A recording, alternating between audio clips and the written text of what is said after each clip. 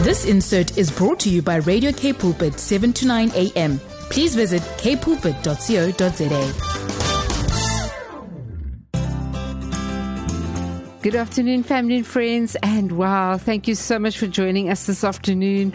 I'm Renette Marburg, and you are joining us on Radio K Pulpit 7 to 9 a.m. this afternoon, and I just want to really say that we are the program that gives you hope, wisdom and guidance and knowledge when real life happens in the family. And we often discuss relevant, very relevant and often unspoken issues in the family, in truth and in love. But with God, we can rise to restoration and rise above all and together as a family. And I have been so privileged this afternoon to have Pastor Warren Lotter joining us this afternoon from Sutar Family Church in Para, and he is really going to share something that I think we all need to hear. And it is really a time of essence where we are right now. Our generation has traded God for the ways of the world, and he's going to really give us some, it's been over the years, been throughout history, the same thing happening, but we need to take and adhere to the warnings that are happening right now. So welcome, Pastor Warren. Thank you for joining us this afternoon. Hi, Renette. Thank you very much. It's such a privilege for me to be here. Great. So we're going to just take a break now, and then we'll be joining him straight after this, and I'm going to give you a further little introduction to him, and then we are going to continue with this very, very important topic. Good afternoon, family and friends. And yes, we have got Pastor Warren Lotter in the studio with us this afternoon. I just want to thank him for joining us. He's a husband, he's a father to adult children and to scholars. And this is why I think this topic is going to be very relevant for those that have families at this time. And you've been pastoring, Pastor Warren, you've been pastoring a congregation at Sutar Family Church in Para, and you have found the challenges in revitalizing a church that has so much history and, is rich in its heritage. But yet you do believe that God created us to love, adore him and delight in him. I love that, and enjoy him. And that is why I really needed you to be on my program this afternoon, because really when I attended one of your services, it was just, that's what I felt. He's the spirit, the enjoyment, and really understanding who he's been created, how he created his love for us and how we need to love him back. Yes. Thank you so much. It's such a privilege having you here this afternoon. Great privilege. And yes, so, we've been living in really unprecedented times, and it's very perilous times. And we really, as a nation, as globally, with all the influences and all the things happening, and still driven for money and finances, and we've actually replaced the world, instead of using God.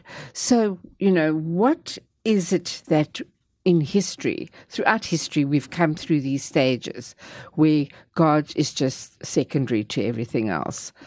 So just explain to us what... Yes, Renette, let me just start by saying how we got to this topic. Yes, please. And it was really because in our lives, when it comes to, especially those of us who confess that we're Christians, that we've accepted Christ as our Savior, that we trust him for our eternity, that we need to find a way to make sense of what the Bible tells us, and not only make sense of it, but apply it to our lives. So how does what we read in the Bible, how does it impact me, and how does it help me to make sense of my walk with the Lord and my walk with the struggles and with the pains and with the disappointments? And so part of that was, and it was just one of those things that I was busy praying before the Lord, and he took me to the book of Acts, and I thought, I've never actually done a proper study and in sermons that we've done a series, and so I sort of felt, well, let's do this, and this series has just actually become so marvelous. So us getting to this point about talking about the generation was part of us going to Acts 1 and seeing what God did there and realizing, but there's so many things that they experienced as the early church that is different from how we experience it. And it's sort of obvious because this was the first church. There had never been a church. So when the Holy Spirit came, it came in a very specific way, and it had a very specific effect on them. They spoke in languages that people could understand. I mean, imagine if we were filled by the Holy Spirit, you and I, and we could walk into the streets here, and we could come across, I mean, we're here in the Western Cape, and there are people living around us who speak Swahili. There's people who speak French. There's people who speak all different. Imagine if that would happen to us and we could walk out. It doesn't, though, does it? So how can we make sense? And so that was the struggle. And so it was looking at what did they do and what was important to them, and then what are the things that we have in common with them. So one of the things that they did is they prayed. That is one of the first things that they did in the book of Acts, is they prayed. That's something we can do.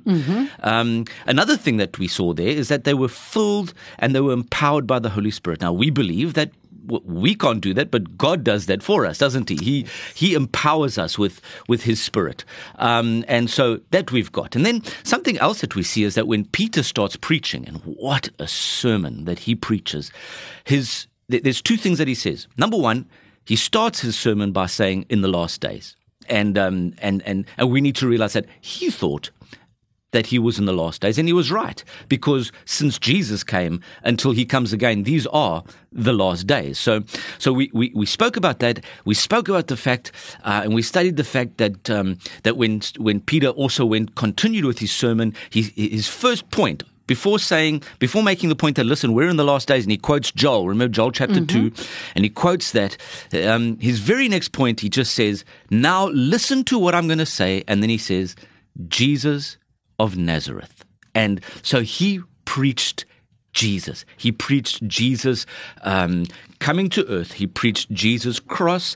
He preached the empty grave. He preached that Jesus is going to return. He preached that Jesus is the Christ. And it was while we were busy with that I got so excited about it. And I don't know, I'm going to read a section of scripture. Please do. And actually, do you mind if we pray? Because, this is God's word. Please do. This is God's word. And we just always need to make sure that when we're picking up God's word, we are doing it with the respect and the awe that we need to have. So, Father, we thank you for your word. We thank you, Lord, that whatever we say and whatever points we make from your word, that we can ask you that you will help us not to read into your word what you're not saying, but that you will help us to see what you, through your Spirit, what you want to say to us in our hearts, in our lives. And we thank you for that. Thank you that you're faithful in doing that and that we can trust you. This is your word, Lord. We are your children. Please come and bless it to us in Jesus' name. Amen. So Peter's preaching, wonderful sermon about Jesus. And then towards the end of the sermon, so we're talking about Acts chapter 2, and I'm going to read from verse 36. It says, and then he's busy closing his sermon. He says, let all the house of Israel therefore know for certain that God has made him both Lord and Christ, this Jesus whom you crucified. And he wasn't scared of telling them, you guys crucified this person. Then verse 37, he goes on, he says, now when they heard, so that was the end of his sermon. And then Luke, the writer of Acts, says, now when they heard this, they were cut to the heart and said to Peter and the rest of the apostles, brothers, what shall we do? And Peter said to them, repent and be baptized, every one of you, in the name of Jesus Christ, for the forgiveness of sins, that you will receive the gift of the Holy Spirit. For the promise, says Peter, is for you and for your children and for all who are far off, everyone whom the Lord our God calls to himself. And then we read this, and with many other words. And usually I skip over this verse, but this is the part that really struck me. And then he says, with many other words, he bore witness and continued to exhort them, saying, save yourselves from this crooked generation. Wow. And then it tells us, and then those who received his word and were baptized, and there were 3,000 that were added. So it was through this whole process of looking at Acts, and I realized that Peter and the apostles realized that they were living in a crooked generation. And that word crooked generation sort of struck me. And I thought, well, Jesus also talks about a crooked generation. In fact, he talks about a crooked and twisted generation. In fact, let me just go through some of the translations, right, Yes, of Acts chapter 2, verse 40. The one we read is the English Standard Version, says a crooked generation. We've got the Amplified Version that says a crooked and unjust generation. Then we've got the Message. Now, I like this one, I have to say.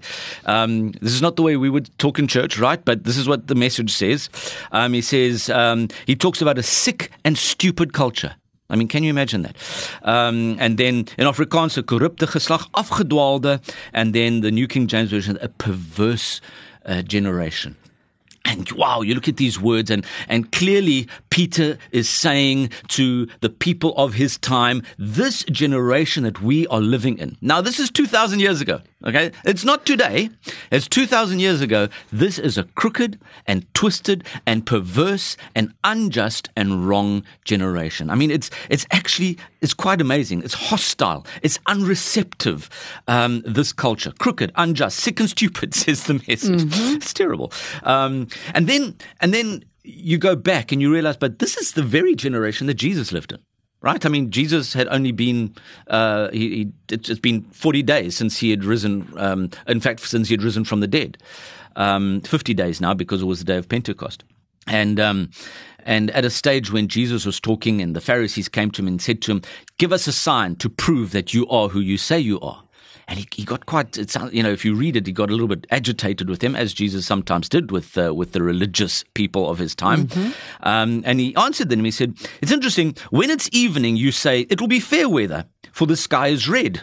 And in the morning, you say, it will be stormy today, for the sky is red and threatening. So in other words, he's saying to them, you know how to look at nature and when looking at nature, how to predict what the weather might be like. I mean, we do that, don't we? We wake up in the morning and my wife will ask me, is it going to rain today? And we look at the app, obviously, but then we also look out the window, right? And you see, oh, yeah, the clouds are looking, oh, no, there's blue sky. It's probably not going to rain this morning. And so we know how to look at the signs. And he's saying to them, you look at the signs and you predict the weather, but you're unable to look at the real signs that are there that say that I am the Christ. That's what he's actually saying to you. He says to them, you look at these things, you know how to interpret the appearance of the sky, but you cannot interpret the signs of the times, he says to them. And then he says, and I'm reading it from Matthew 16, verse 2 to 4. In verse 4, he says, an evil and adulterous generation seeks for a sign, but no sign will be given except the sign of Jonah. And he left them and departed. So Jesus adds to it. He says they're evil, this generation, and adulterous. You know what's interesting, though? Just by the way, isn't it ironic that we have the same situation in our time? We've got so many experts. It's like copy and paste, almost. So many experts who can look at nature. They can look at all sorts of things that nature shows. I mean, they've got all sorts of analysis and graphs and satellite images. And I mean, it's just incredible. And yet they can still choose to ignore the fact that there's a God behind it.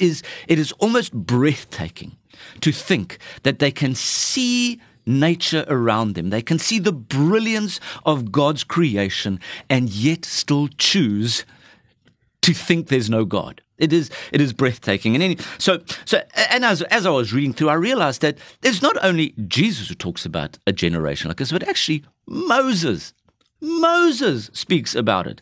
He comes in Deuteronomy, and it's towards the end of his life, and he writes this poem. It's actually a song. The Bible says it's a song, Deuteronomy 32, and then he refers to his generation. And this is his people. This is God's people, by the way, God's chosen people. He's not talking about the nations around him. He's talking about his own people.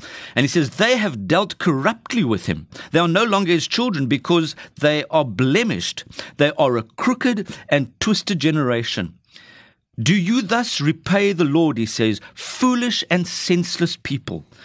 And so as you can see, not only in the time of Peter and in the time of Jesus, which was more or less the same time, but even as far back as Deuteronomy, Moses says this generation is crooked and twisted. They are twisted. They've dealt corruptly. They are foolish and senseless. And as we read that and as we think of our own lives and we think of the things that have happened and the things that we see, we realize that nothing then really has changed.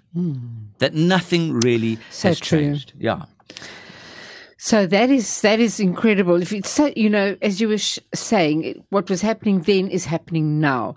So through the generations, this is really so profound and such truth in all this. So we're going to continue with this conversation straight after this, because I do not want us to lose momentum on what and why we are where we are right now. Yes. So family, we're going to just stay tuned with us, and we're going to listen to a track, and then we'll join you straight after this. Wow. Thank you so much for joining us this afternoon. And wow, we've got an action-packed, very profoundly truthful message this afternoon. We've got Pastor Warren Lotze from Soter Family Church joining us this afternoon, and he is really giving us a very interesting concept of how we as a generation have chosen not to heed to the warnings of our times.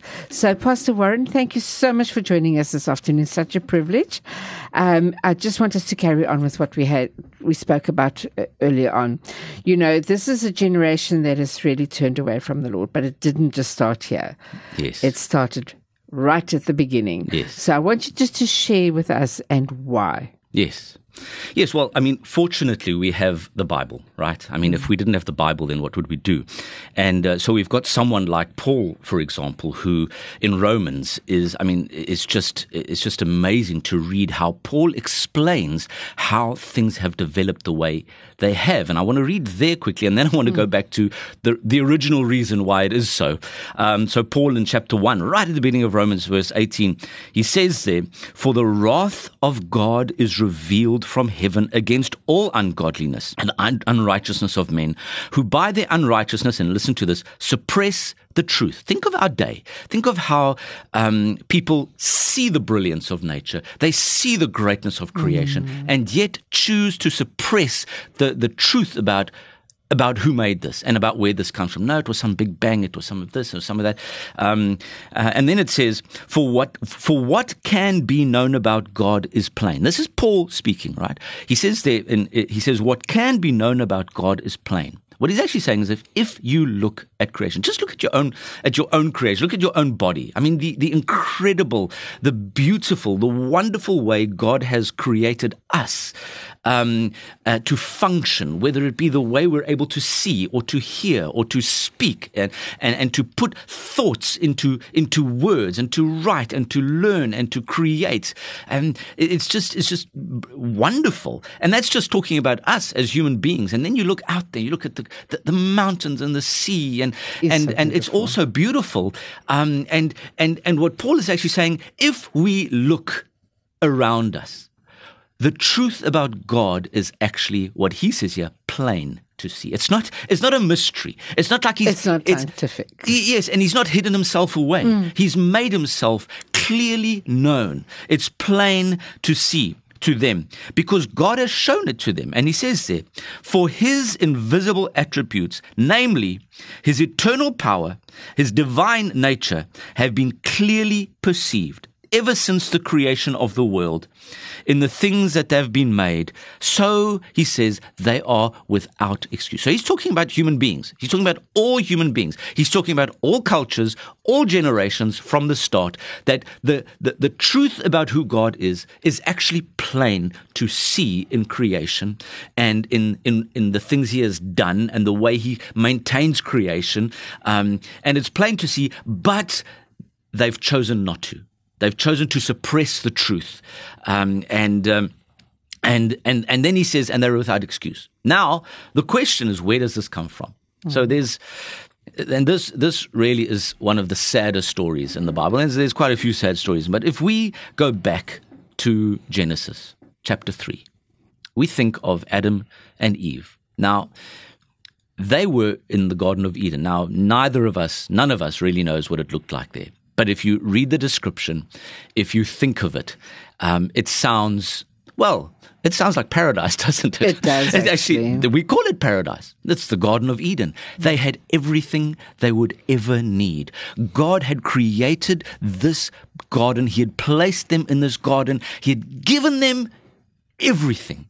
He'd shown them everything, and they could see God and His goodness and His greatness, not only in the creation, but actually even more. And that's where those of us who've grown up in a country, for example, where the gospel is clearly known, need to hear. They not only saw in His creation His brilliance, but they actually interacted with Him on a personal level. He spoke to them. They heard His word. Now, despite that, we read that they chose their own way. Despite living in this glory, despite living in this beauty, despite seeing these things, they chose their own way. We read there that the devil comes, the snake comes to Eve, and he says, did God really say that you couldn't eat of any of the fruit? And then Eve says, no, we can eat of everything except that one tree, he says.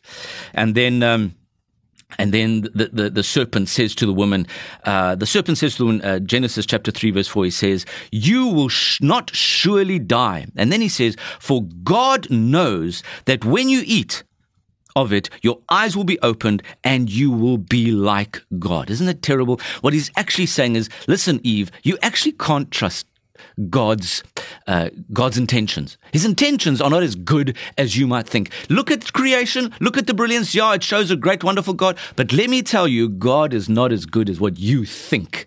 And what you really need to do, Eve, is take matters into your own hand. Reject what God has shown you and do things yourself. And she is the one who reached out her hand and let's be very clear, Adam also reached out his hand when she gave the fruit to him, whatever the fruit was. She reached out her hand and she took matters into her own hands. Instead of trusting the God who had revealed himself, she took matters into her own hands.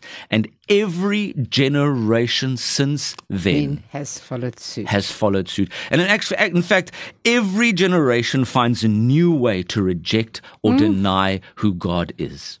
Every generation has found a new way to reject or deny who God is. And then we read that Paul in Romans says, for although they knew God, they did not honor God or give thanks to God, but they became futile in their thinking. They were foolish in their hearts, and their hearts were darkened. Claiming to be wise, they became fools.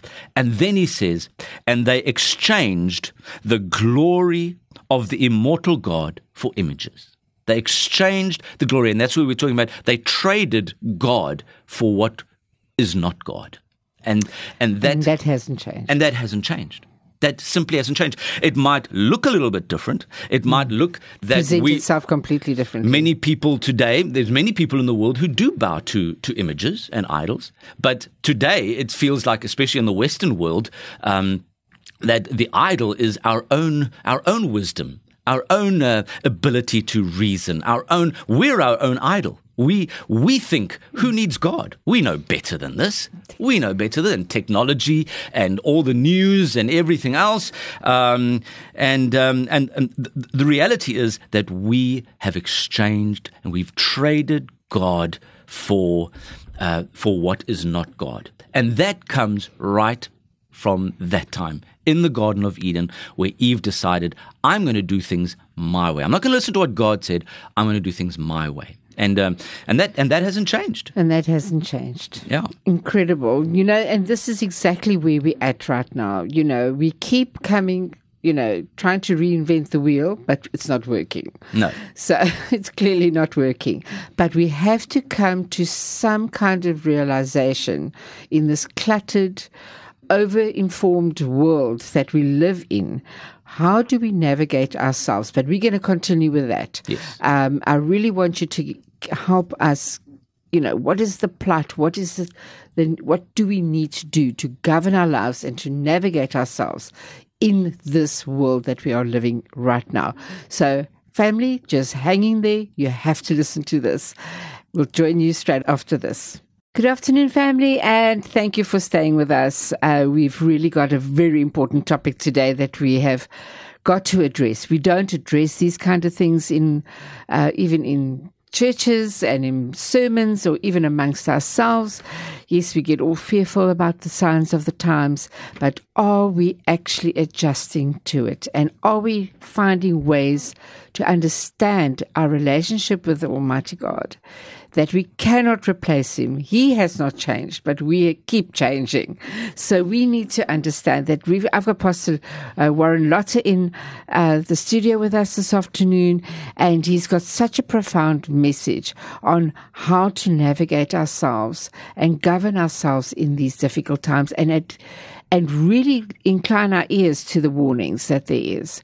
So, Pastor Warren, you've really hit the nail on the head that we have as generations through the times of history, keep on, getting cluttered and replacing God with the ways of the world.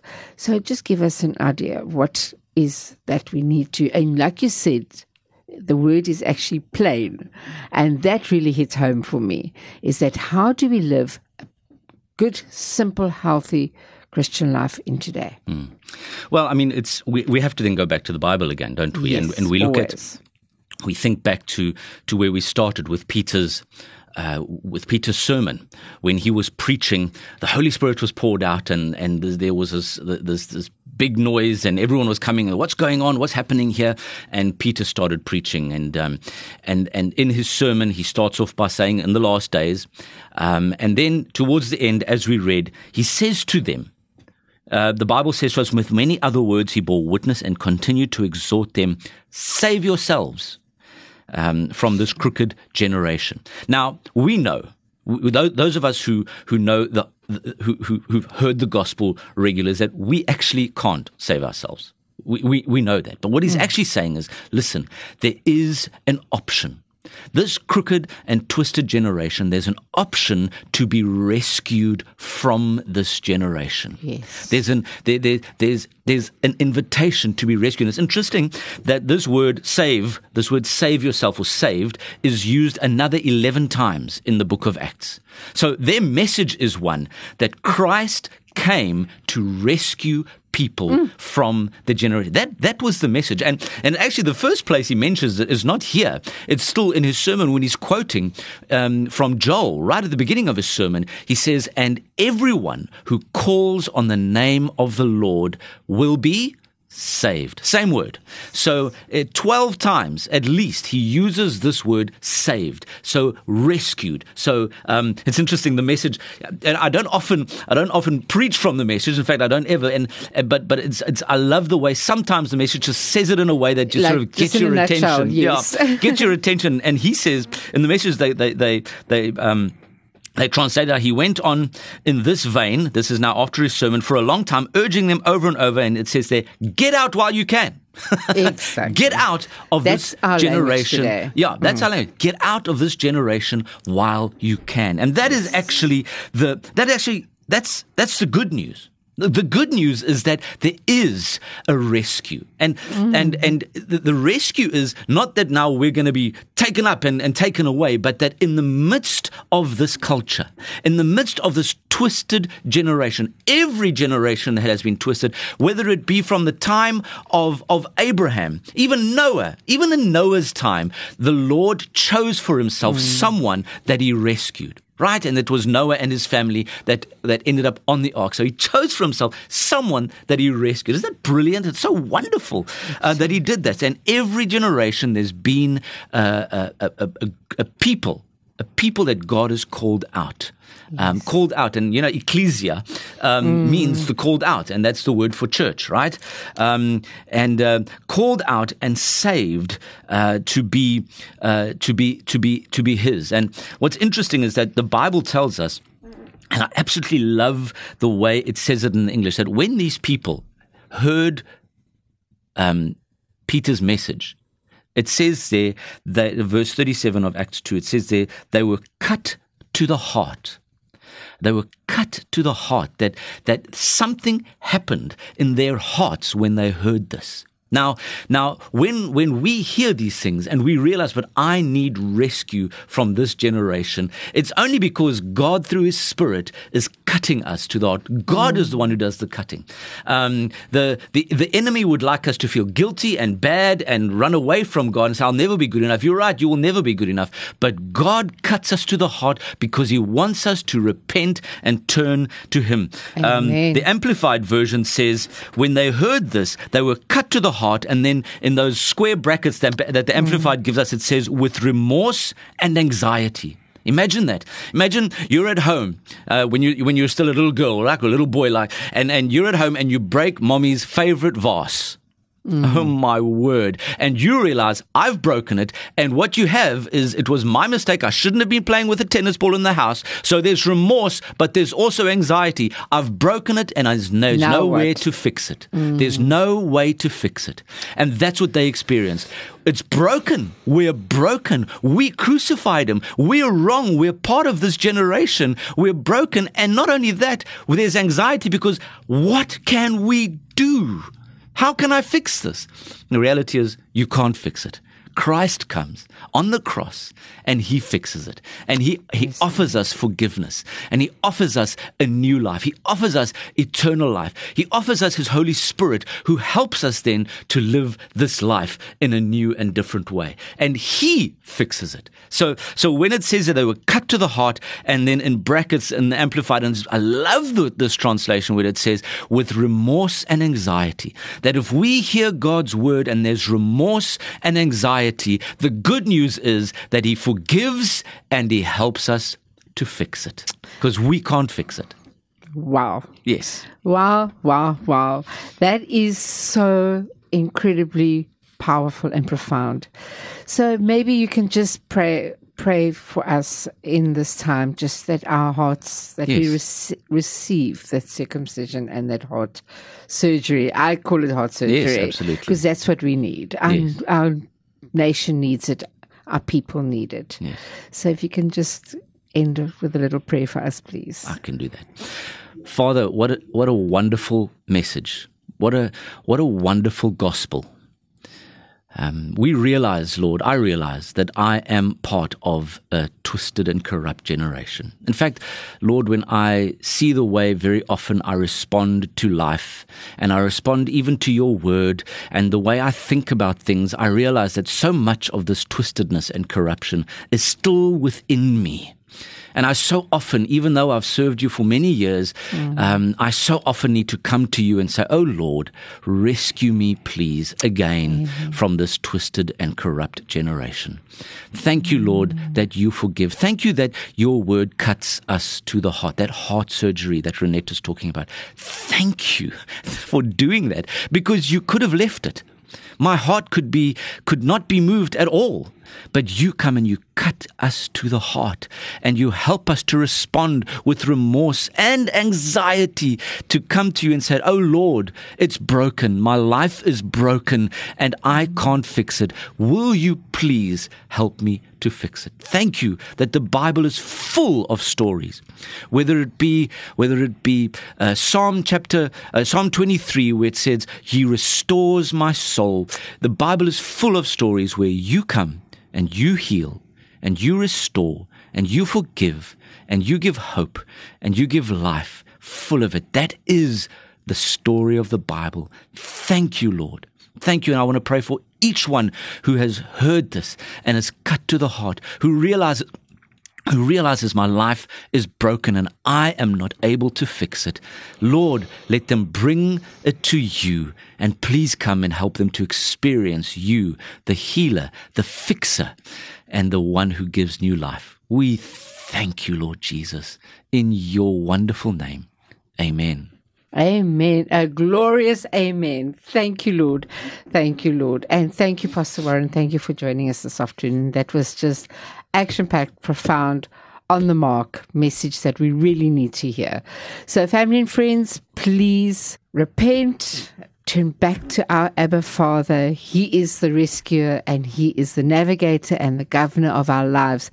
He is the only way that we can navigate ourselves in this world today. So Thank you so much for joining us this afternoon. It was really incredible message. Okay, family and friends, we will join you next week. Thank you for joining us this afternoon. Be safe, stick to the rules, and see you next week. Goodbye.